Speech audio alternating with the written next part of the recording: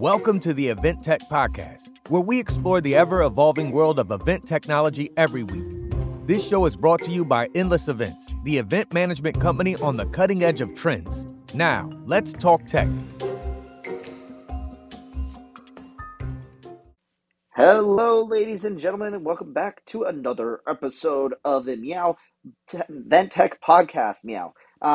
This is We're just so happy to be here. I'm joined by the icy Brant Kruger of Event Technology Consulting. And that strange gentleman over there making meow noises is the medical Will Kern of Endless Events. I might need some medical attention after this podcast, that's for sure. To be fair, pre-show we were doing the meow version of Crazy Train, so it was... It's definitely, you can tell we're recording on a Friday, so you can tell it's a Friday for sure.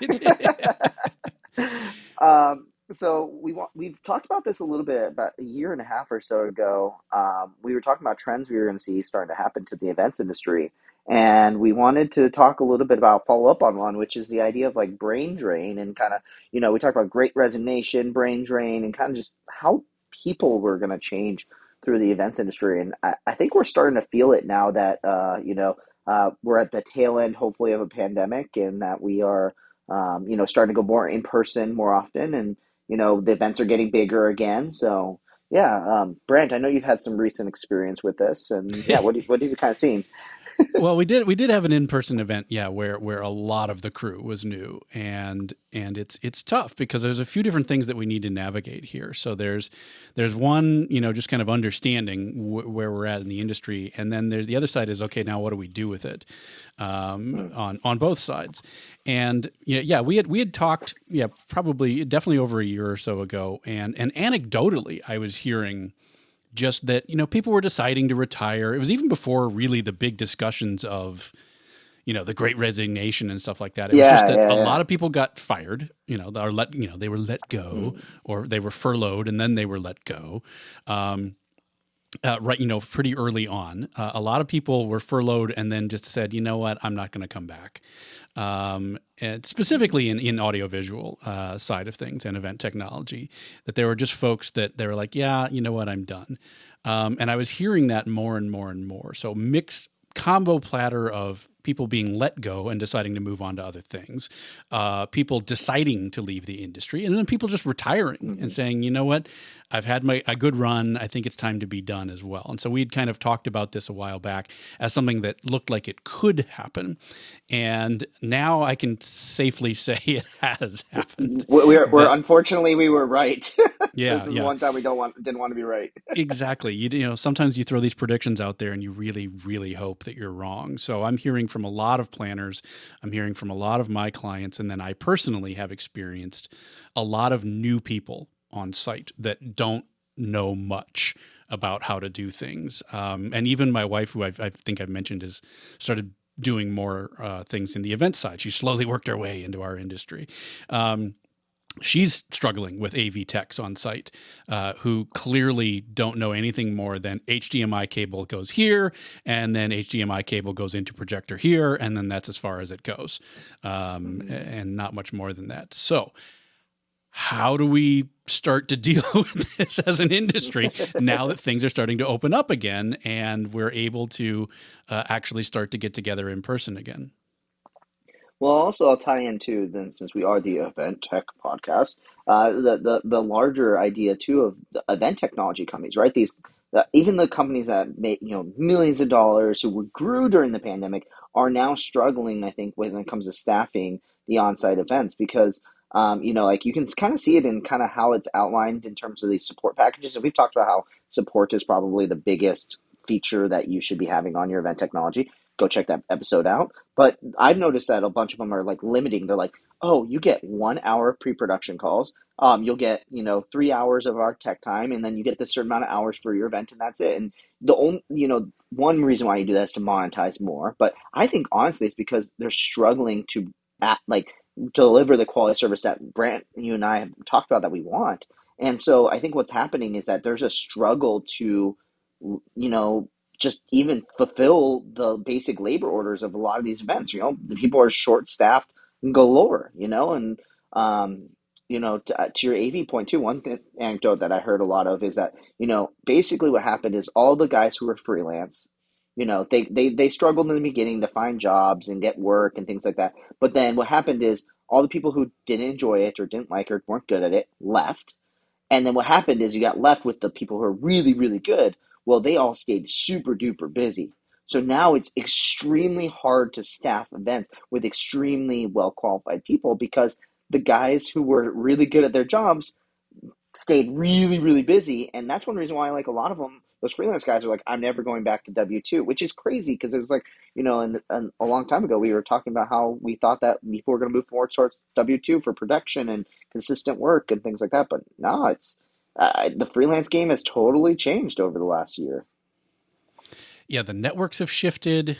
The being able to get that access, exactly what you're talking about, to good staff, has become more difficult on the AV side. Let's start with kind of where you started on the event technology side. So one of the interesting things to me was just recently, as we recorded this, EventMB released their virtual event technology guide, and as part of that, they send out a survey to virtual event providers, and then kind of look at that data and analyze it and try to look for trends and things like that.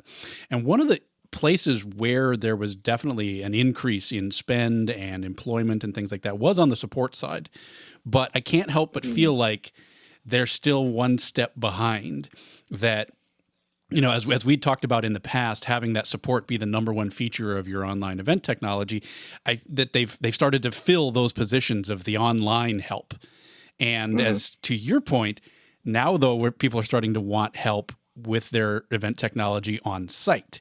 And so now we're short in that area. They've been, for the most part, been able to start to, fill those positions and get the actual customer support.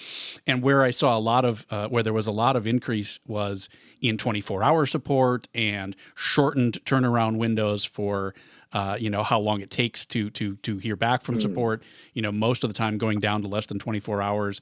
And then on the day of your event, it's less than, a few minutes for someone to get back to you. So they've clearly prioritized spending money on hiring in the customer support side for the online universe. Now, though, as we start to return to in-person events, where folks are probably going to start to see some inability to get staffing is, okay, now I've got this event app. I want a representative from that company to be there on site to handle any questions that people are having with how do I log in? How do I do the polling? How do I navigate the trade show floor? All of those kinds of things, and getting those people to be able to show back up on site again. So planners, you could be having difficulty. Actually, it's not a matter of being able to pay more for it, although you probably will. They might not be able to send that staffer to be dedicated and there on site for your event.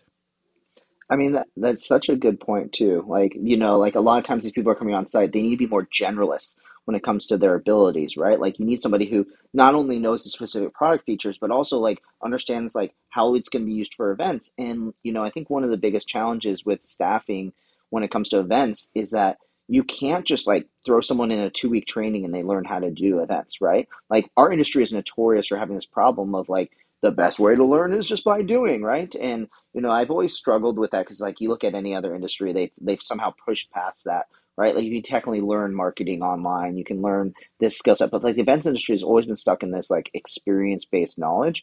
And the problem with that is that they're onboarding a lot more of these help tech support people, but then they put them through a 2-month training, but really you need them to like have exposure to a lot of events and things like that. So I think that's really where we start to see like a decline in quality initially when it comes to this, because we're going to see like a lot of newbies coming in, and that's totally okay. Shout outs, we were all newbies at one point, but like sometimes as a planner that's frustrating, but I think the exciting thing about this is that we're like preparing for this wave of the future, which I think will be my point. I think maybe at the end of the podcast that I'll hint towards there. You got my mind spinning a little bit, and I'm wondering because I've seen exactly what you're talking about. So some of the work that I've done on the consulting side has been for event technology companies being on site, to be that person on site for them, to hold the hand, make sure everything goes well, help, any attendees that are having issues. So I've been that person, and I've been paired with, someone who's basically temp staffing. And the biggest trouble that I see is because, and I've also been replaced by people who are just basically temp staffing, because hey, I'm not inexpensive. And some of the companies would approach me and say, okay, yeah, we want you to come do it, but we want you to come do it for like $7.50 an hour or something, something along those lines. Like, no. But where I'm going with that is, should we be looking more for a personality type? So understanding that you can learn the business side, you can learn the technical stuff as you go, rather than teaching someone the technical stuff and then having them have to learn how to do events. Could we look for people that have a certain, personality type, and then teach them the technology side? I don't know if I'm making sense on this at all, but that you've got me thinking about, rather than just bringing someone in who's rookie and then they've got to slowly kind of learn. It's almost like bedside manner. It's something that you can learn how to run an audio board. You can learn how to run the technology, the event technology. But at some point, you kind of need a good bedside manner to be able to deal with clients and deal with attendees and things like that. So the question that I'm kind of throwing. Go ahead. I was going to say good stoicism, right? Like when things are going chaos, they got to be able to calm on pressure. Right. So the question that I'm kind of want to throw at you is, and maybe you can speak to this as a business owner, is there something to be said for, rather than just getting a temp person and saying, okay, we'll teach you how to do it when you get on site, going to the temp agency and saying, we need a certain type of person, and then we'll teach them the technology in order to be able to fill these positions. Yeah, like, we talk about in business all the time, like hire for culture first and skills second. And that's hard sometimes in the events industry because, again, you can't teach it. But I think the thing is that if you start with that, you go so much further. So, all competitors, feel free to listen into this little secret strategy of ours. But even when we're hiring contractors and bringing people in, we push them on, try to find people who are like this, try to find people who are like this. We try to kind of push a little bit of culture, make sure they're a good culture fit. And I think that's really, really smart to do because, honestly, I've worked with, temporary, employees and contractors for events before, and some are just technically incredible, right? They're smart. They know how to do everything, but they're assholes. Let's be honest. And you're like, I would never hire the asshole who is perfect at doing their job versus the guy who can do 75, 80%, but it's just a pleasure to work with on site. And I can tell you right now, as a client, no one hopefully ever has seen the asshole, because I'll shield that person away from them 100%. But then, they always talk about oh man, it was so great to work with the person who is the 80% skilled person. So I think 100%, temporary wise, if we can try to find people who are great to work with first, and the skill I'm kind of thinking that pops in my mind is, you can talk about culture and all these things like that, but problem solving. If they're really good at problem solving and they can be stoic, that when things are chaotic, they can make the client not feel like they feel that pressure. I think that person can do 75% of what the events industry is. What do you think? Absolutely. Yeah. I mean, it's funny. You got me thinking about some of my, longtime vendors and folks, I won't say what the person does, but I'm thinking of a freelancer that I've known for decades at this point. And what's funny is the person is just a really, really nice person, really super, super nice person, great with attendees, very, it's a very attendee facing position that this person does. But you're guaranteed once a year to have a really major screw up from this person. And it's a trade-off that I've been willing to make for a very long time. I mean, like I said, I've known this person for a very long time. That one screw up, it's usually something pretty bad. It's not, I'm trying not to give it away. But let's just say it's a technical screw up, you forget to... switch to the right slides at the right time. Yeah, I'm trying to think of a good metaphor. It's like you forget to put the tape in the camera, that kind of thing, right? You're recording the whole thing, and then you realize you forgot to put the tape in the camera, something along those lines. So one really major screw up, a year. But because the person is so nice and so good and such a can-do attitude and otherwise such a pleasure to work with, and people love this person, you kind of just got to know, like that's the way that it is. And I think I'd take that deal most of the time over the person who is technically perfect but is kind of a PIA to work with.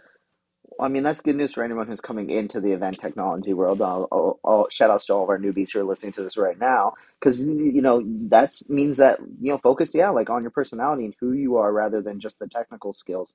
I think that can go really, really far in the events industry. Like, I would, I would agree with you 100% that I would take people that are better to work with than the people who are perfect at what they do. So we wandered into kind of where I thought we'd wind up a little earlier in the podcast than I anticipated, which is, what can we do as far as hiring? And I think that's good advice. So keeping an eye on the personality and then teach them the technology behind it.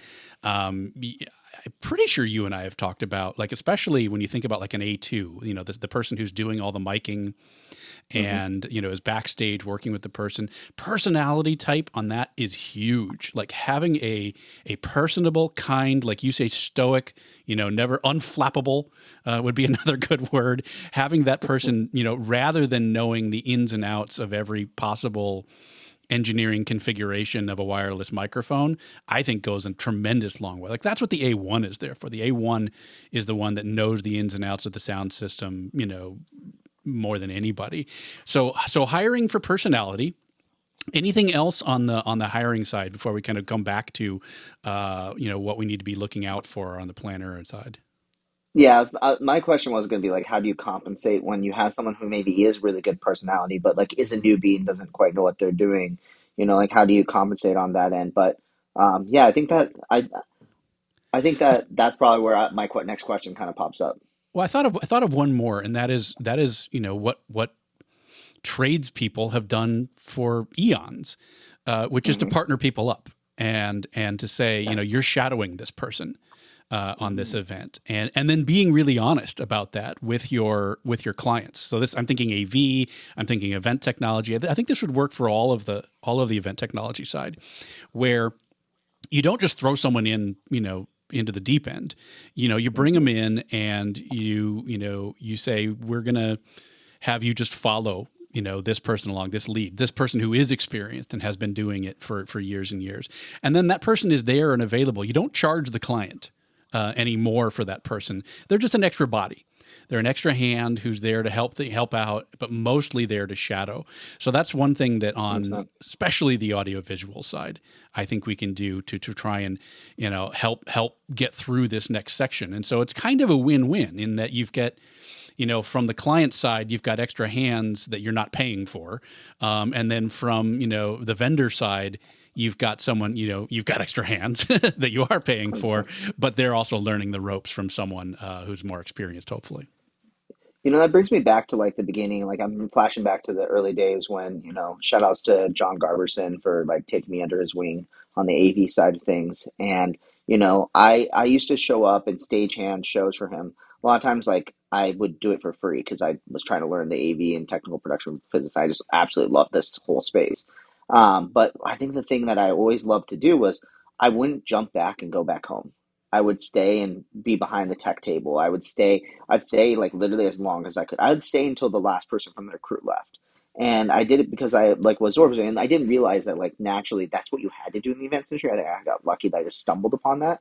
But like what I noticed in a lot of times with like entry level positions in the event technology world is that they're like, I'm gonna do my job and then get out. But in reality, like, so again, for any newbies listening right now, like go shadow someone that's coming in. But one thing I think I would say, since our audience primarily is planners, they're like, well, that doesn't matter to me at all, is that if you see that, for example, the crew has a couple more people standing around, like at the front of house table, and it's more than that you originally had, don't shame those people. Don't make them feel bad. I've had events where like, they go, there's just too many people at the table. There's too many people involved. But you don't realize how many times that there's people who literally say, I'm just going to come and like work for free and be there and learn from these people. And I think making those people feel a part of the crew is really huge too, because it makes it less feel like I'm going to come in, do my setup and tear down, and then I'm going to leave. But instead it's like, hey, come in, like, let's encourage a learning environment that we all have from each other as well. And, honestly, like those people who sit there quietly and just watch,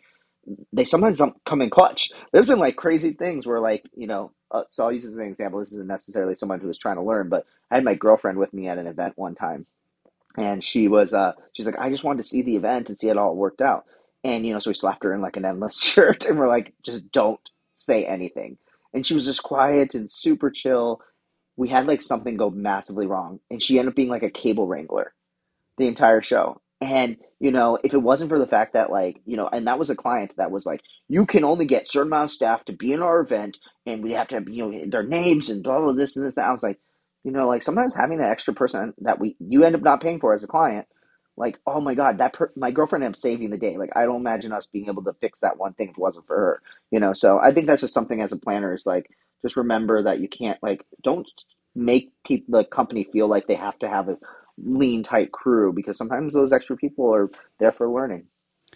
Well, and if you're, I know a lot of planners are struggling with budgets as we return to in-person events, and so there's going to be that temptation to try and keep the crew as lean as possible. But to the subject of today's podcast, that increases the likelihood then that you're going to have inexperienced staff. That if it's the bare bones minimum of staff, they're not able to spread that out as much. If that makes any sense at all, that you're by saying we can only have this many people on the crew and no more, that person might then be a little bit more out of their depth, I think is what I'm trying to get at, as opposed to being able to lean on other people. So maybe not so much inexperienced, just not able to handle as much as a seasoned veteran who's been around the industry for 20 years and is kind of a jack of all trades type. So being careful about that. Folks out there, get your drinking glasses ready. I'm pretty sure it was Alex Lindsay that talks about their production crews being that he staffs at 50% of capacity. So thinking about what people are capable of doing on a show, he staffs it so that people are only theoretically doing half as much as they, as the ultimate possible that they possibly could, knowing that stuff is going to go wrong. And, you're going to have to increase, and somebody's going to have to pick this up and somebody's going to have to pick that up. And so if you tend to staff, assuming that someone is 50 to 75% capacity, there's margin of error in case they don't know how to do something, or they're just inexperienced, so they're not quite as fast as someone else who's been doing it for 20 years. So being a little bit more open to that kind of thing. And then again, on the production company side, just being honest and saying, we have a lot of people here, but that's because we're training. You're not being charged for them, to let everybody know, don't worry about it. We're upstaffing at this point. Yeah, well, it's interesting. Now I'm having flashbacks to like a couple really early Event Tech podcast episodes. So one is the episode where we argued over whether one person can run both audio and video, and the one man that does everything, and how many clients like try to force that to happen. And then I'm also having kind of flashbacks to this idea that like of how I think we've had so many conversations about like not understaff, like not allowing people to overstaff. But so one of the first things I think is like far too often that the idea of like giving one person to do so many different jobs. Oh yeah, they'll be our video guy and our lighting guy at the same time. That worked really well in an industry where there was more people than there was demand of events, right? Pre-pandemic, when like literally like everyone was begging for work. So really the best people possible were willing to be like, yeah, I'll totally do that. And I'll I want the work, on there. But like now you might end up getting staffed with someone who might, again, be an inexperienced side of things. So I think the likelihood of, if you're trying to like multi-purpose a person on an event, make them your internet guy and also monitor the platform, the chances of failure, I think, just are now going tremendously up. Exactly. And I think that's what I was kind of trying and failing to get at. No, that's perfect. No, I loved it. It got me thinking about that. Well, what's interesting too, I think the thing that we have to think about when it comes to labor and stuff too is like, this isn't related necessarily just with the brain drain thing, but like the cost of everything's going up, right? Inflation's going up massively. So, I've also noticed a common thing is that people are going to be surprised that staffing costs are going up. So, they don't usually, most nice clients don't argue your rates. They're not like, I won't pay that guy $50 an hour, but they will argue over the quantity of people. But what happens if the rates are going up? the only way they can save money or match where they're at is by decreasing the quantity of people too. So I think you also have to be careful too of like deciding, yeah, to understaff because you didn't weren't prepared for a 20% increase in cost. And I'll say, I think we talked about it on Event Brew this last week or something like that. So go check out the recession inflation episode. But like, you just got to be prepared right now. Everything's going to go up in cost, and this isn't, there's multiple reasons why, but just everybody take your event budget and add like 30%. Just do us all a favor. Just be prepared for that, I think. Yeah, yeah. So, one of the things that we talked about in that original Brain Drain episode is when we come back, all right, we're going to have a little bit of grace, a little bit of like just understanding that not everybody is going to have 20 years of experience in the business. And so, that's something that we're going to need to keep in mind. But the counter that I've heard from planners is they're trying. They're trying to, have a little grace, a little understanding, but at the same time, they're being charged more, like you just said. Oh yeah, The yeah, yeah. rates are going up. Rates are going up. The quality of staff is essentially going down, just because not because they're bad, but just they're inexperienced, and so things take longer to do, and so It's like a this negative in all of the aspects. right. It's this vicious cycle, and so the frustration that I'm hearing from planners is, I'm trying to have a little grace, but you're charging me more. So what do we do about that side of things? And at what point does it cross over to being bad service? At what point does it go from I can't pay you as much as what we agreed to because your person was terrible. They're not a bad person. That they just didn't do the job very well. So how do we deal with that? Oh my gosh, that's my I first know. answer is I have an easy answer for it, but it's not the right answer. I think is that my first answer is just time is the thing that's going to heal this and fix this. So give it a year, maybe a year and a half, hopefully less than that, but maybe even 2 years too. That we're going to see a new blood of industry folks come in, and they're going to be better than we've ever had before, right? And that's coming. That's the light at the end of the tunnel with this. Is that it's not this is not a permanent thing. I don't think anyone in the industry all conspired to be like, we're going to have shitty labor and raise our prices all together at once. But I think that it will all get better really, really soon. Now, what's the right answer to this, though? Oh man, I just sympathize It's so tough. much It's when it's it it's comes it's to not. Yeah, there's not a it's so great hard. single answer to it, and I think you're right. I think time will heal this.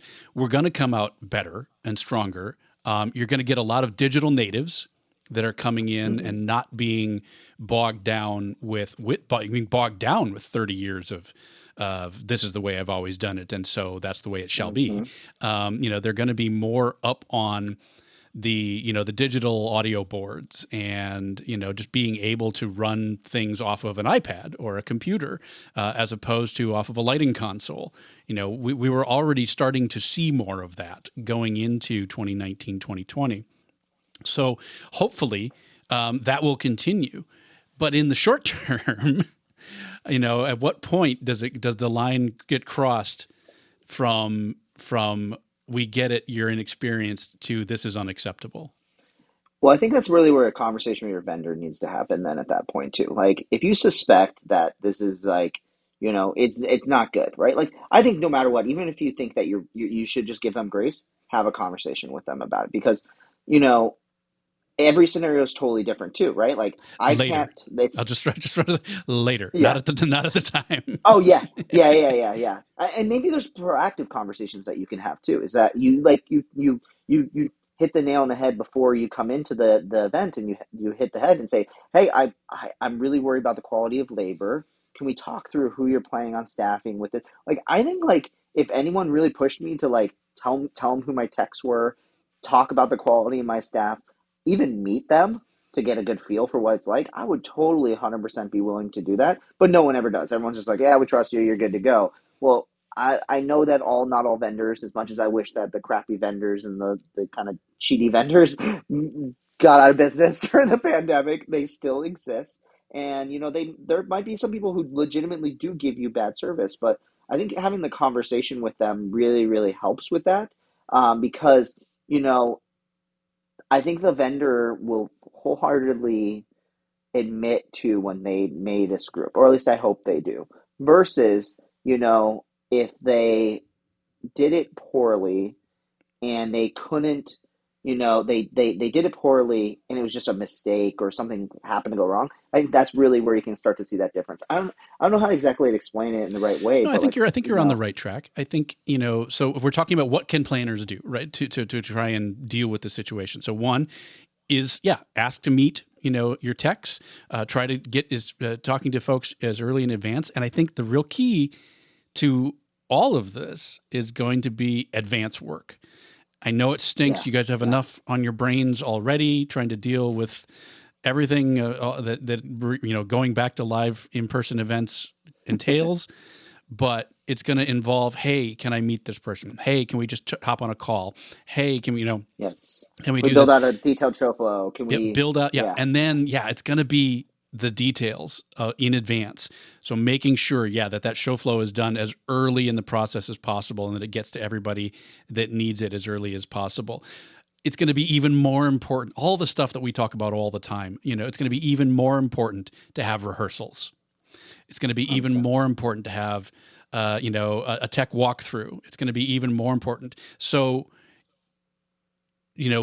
having more of that built into the schedule as much as possible, so that, everybody's got time to learn the show inside and out as much as possible before it's showtime, rather than assuming, as we may have done in the past, oh, these guys are pros, they'll be able to just walk in and do it off the street. Yeah. Well, I'll add in some anecdotal proof of that too. We just literally today wrapped up an event, and we had like the whole company together, and we were basically doing like a customer headline talking about that customer.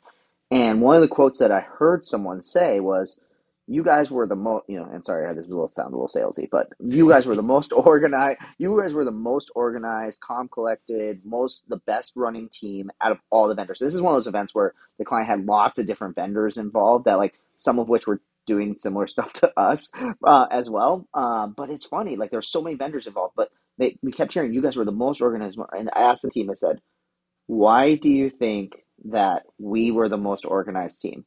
And you expect to hear that answer of like, "Well, we're just we work well as a team and all those things like that." And they said it was honestly all the pre-production work that we did.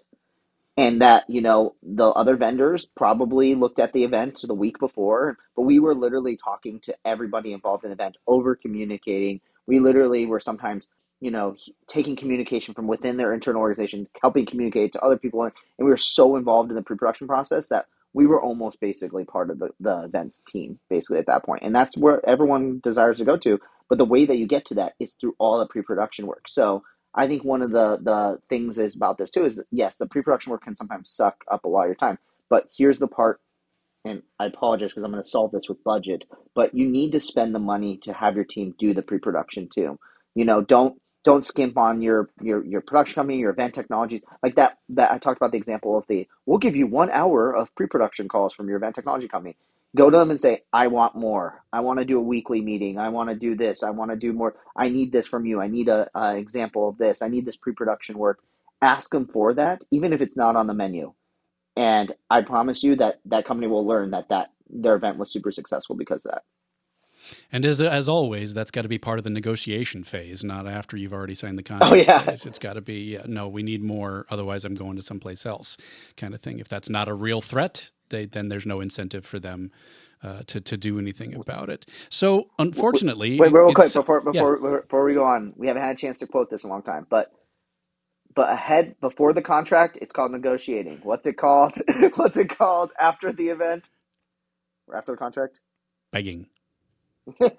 We haven't got to say that one, I think, in a couple of years. So That's sorry, right. go ahead, Brant. I Yeah, just it's want to get that one negotiation before the contract is signed, is begging afterwards.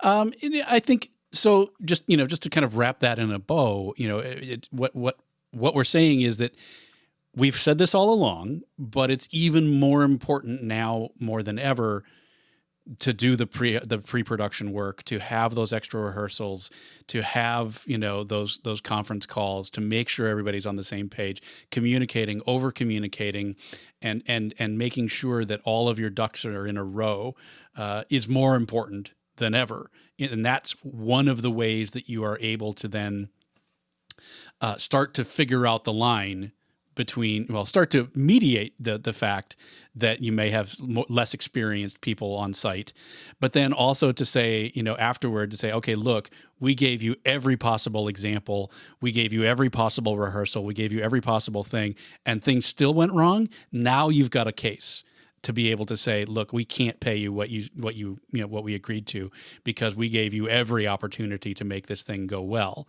And that can help to draw that line. So more than just having grace, but actually being able to start to determine when something has crossed the line from this is okay and understandable, but too bad, to this is unacceptable and we need money off the bill.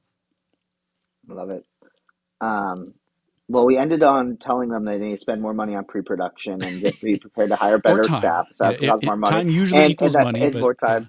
Yeah. So should I end on a positive note for everyone? I think when it comes to this one, I think the thing to look forward in this is that, like Brant said, is that we got a new wave of event professionals coming on in, and I remember when I first started Endless, I wrote in like a SWOT analysis. I said, like, one of the greatest opportunities for us in the future is that, eventually there's going to be a new wave of planners coming on in. And that's a lot of people who are probably listening to this podcast. You guys are suited for that. And I think there's a huge amount of potential right now for the next wave to come in. And I think we're going to see, it sucks right now because we're getting that transition. Everyone's training, everyone's learning. But man, when we come out of this, everybody's going to be working faster, smarter, better than ever before. Amen. Yep. And the digital natives are coming, and they're going to be able to revolutionize our events. They're going to be able to flip seamlessly between hybrid and in-person and online. And to them, it'll just be an event. And it doesn't matter what the location is, whether it's in person or online. They're just going to be able to bounce from one to the other. I just realized this. I said get ready for the next generation. Does that mean I'm part of the last generation? Yeah, man. Now? Yeah. Oh, no. Welcome to it, man. I used to be part of that cool, exciting generation that was coming in. Now I'm talking in the past. So welcome. Man, that's a good time. I love it. Brant, it's been a pleasure. This has been an awesome topic. As always. Awesome. Well, thanks everybody for tuning on into the Event Tech Podcast. We'd love to know what you think. Have you seen any interesting stories? We read every single one of your emails, so we're begging you for it. Send us an email, eventtechpodcast@helloendless.com. We'd love to hear from you and hear any questions that you have. Also, let us know any topics that you want us to cover too. Anything interesting, any pieces of tech that are piquing your eye? Might have to talk about the new Snapchat drone at some point. But thank you, Brant, for being an awesome co-host. Thanks to the audience for being here. And we'll see you next time on the Event Tech Podcast. Meow, meow. Meow, meow. Meow, meow. Meow, meow. Meow, meow. Meow, meow. Meow, meow. Meow, meow, meow, meow, meow, meow, meow, meow, meow, meow, meow. Thanks again for listening to the Event Tech Podcast. Be sure to rate and review us on your favorite podcasting app. Also, be sure to head to eventtechpodcast.com and leave us a comment about this week's episode, ask a follow-up question, or let us know about some event tech we need to talk about. We'll see you next week on the Event Tech Podcast.